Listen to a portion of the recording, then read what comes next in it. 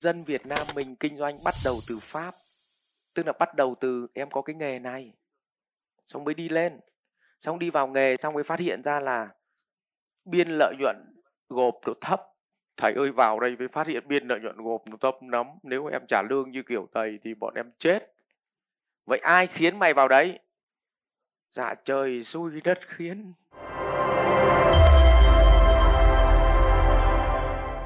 Để chứng minh cho để chứng minh là đây là chỉ là sườn đấy nhá, sườn ý nhá, cái sườn ý thôi. Nhưng mà để chứng minh mình mang lại giá trị này cho khách hàng thì trong 4 cái thứ này: đối tượng, sứ mệnh, tiêu chuẩn sản phẩm, tiêu chuẩn trải nghiệm, cái nào là cái đầu tiên? Cái nào mình cần phải làm đầu tiên?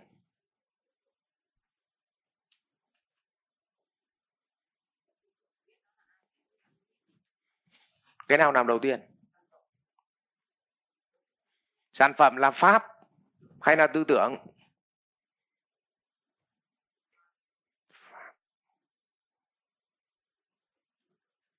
Đối tượng đầu tiên. Cho nên dân Việt Nam mình kinh doanh bắt đầu từ pháp. Tức là bắt đầu từ em có cái nghề này, xong mới đi lên, xong đi vào nghề, xong mới phát hiện ra là biên lợi nhuận gộp nó thấp. Thầy ơi, vào đây mới phát hiện biên lợi nhuận gộp nó thấp lắm. Nếu em trả lương như kiểu thầy thì bọn em chết. Vậy ai khiến mày vào đấy? Dạ trời xui đất khiến. Tức là họ chết ở cái gì ạ? Ngay từ đầu là ngành hàng tiện tay, chứ nó không phải là lựa chọn đối tượng phục vụ xong với ra ngành hàng. Có đúng không? Vậy đối tượng phục vụ là số mấy ạ? Số 1. Sứ mệnh là, các anh chị có nhớ cho em khi làm Google Maps mình sẽ điền vị trí hiện tại và đích đến, có đúng không? Xong bắt đầu đường đi với gì? Là pháp tự khắc nó sẽ xuất hiện. Phải không?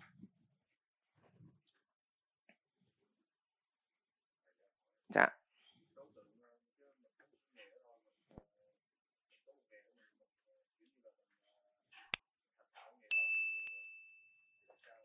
Vậy em mới bảo anh là tâm không.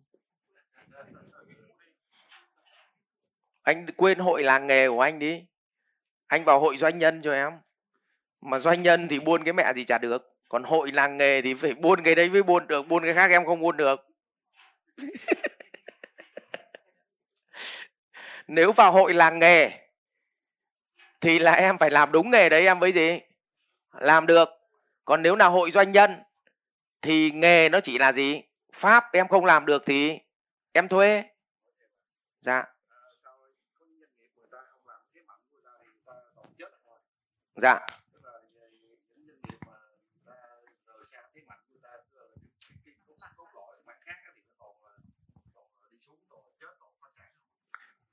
Làm gì có ai là có cái nghề gì quen tay đầu tiên? Tôi hỏi thật bố, là ai kinh doanh cái gì quen tay đầu tiên? Như em thấy ví dụ như là Wingroup đi, hồi xưa làm bất động sản rất là thành công, xong chuyển qua xe hơi là cái là nó thấy rõ ràng là lỗ rất là nhiều. Anh đừng lấy ví dụ doanh nghiệp ở Việt Nam khó lắm, bởi vì 90% nó sống ở sân sau với sống bằng buôn lậu trốn thuế. Vin nó bị chết đúng cái gì ạ? Trong cái cơ chế tôi dạy về cơ chế ngành tư duy ấy, Vin nó bị dính mắc đúng cái đó là nó không chấp nhận cái biến nguồn lực của thời gian. Nó không chấp nhận cái đó. Nó chống lại quy luật tự nhiên. Sáng nay là Tạo đi trên xe với tôi, nó bảo thầy ơi, theo đạo Phật thì làm cái gì cũng đầy đủ với làm, vậy thì nó chậm. Thế mình hỏi nó là anh Vượng làm có nhanh không? Quá nhanh luôn. Nhưng nhanh thành chậm. Tức là chính vì anh không nghiên cứu thị trường và xu thế cho anh nao vào xe xăng. Xong khi anh nao vào cái nghề ô tô xe xăng rồi anh mới nhận ra là xe xăng nó lỗi thời rồi. Thì anh bị xóa cancel, anh chuyển sang xe điện. Và nó lãng phí mẹ mất 1 tỷ. Nhưng mà bây giờ cái thương hiệu mà anh nhận được là người làm xe ô tô nhanh nhất. Nhưng cũng là gì ạ? Đóng cửa nhanh nhất. Bởi vì anh ta không chấp nhận biến thời gian. Vậy thì bản chất nhá, như Tuấn nhá, Tuấn chỉ làm nghề doanh nhân rồi, đào tạo doanh nhân và làm nghề kinh doanh.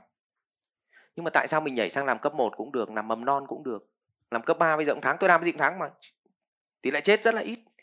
Bởi vì tôi chấp nhận gì? Tôi chấp nhận cái nghề đấy tôi không giỏi, thì tôi phải mời chuyên môn giỏi và tôi chấp nhận mất tiền. Nhưng tôi phải có khả năng quản trị.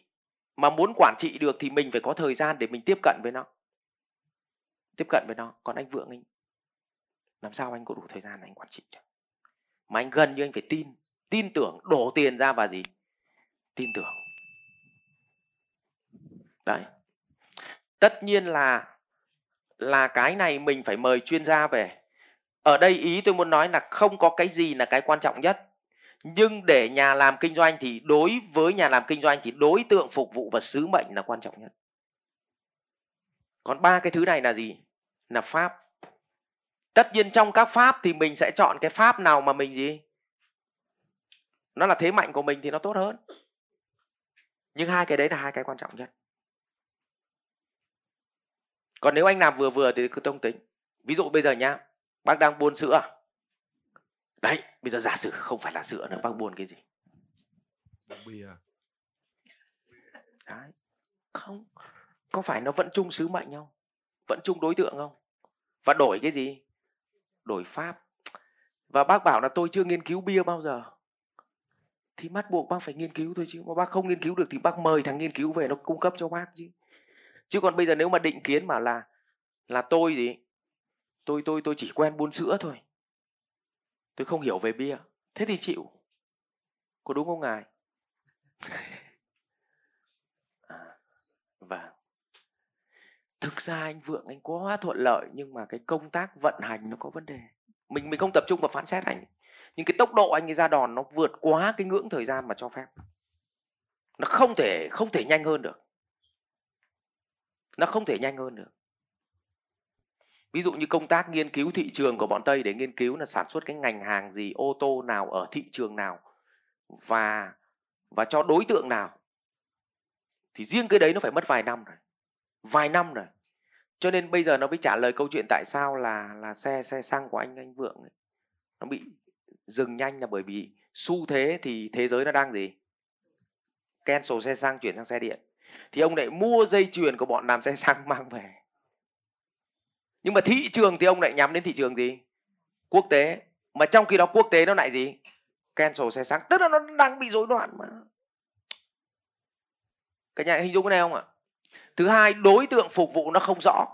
Ví dụ như con Merc nó xác định rõ là doanh nhân, Audi là phục vụ giới quý tộc, Porsche là thể thao, BMW là giới trẻ. 100% nó chuẩn đét luôn mà. Thằng Camry thì phục vụ cho gì? Giới bình dân nhưng mà lịch thiệp và nó gọi như kiểu com lê ấy. Nhưng mà com lê ấy, nó không phải là dân chơi nhưng cũng không phải là dân hèn. Đấy kiểu như vậy. Nó rõ đối tượng. Còn cái slogan của đại ca Vượng là gì? Vĩnh biệt tinh thần Việt. Quên, mãnh liệt tinh thần Việt. Đúng không? Mãnh liệt tinh thần Việt. Tức là nó không vào đối tượng. Đấy.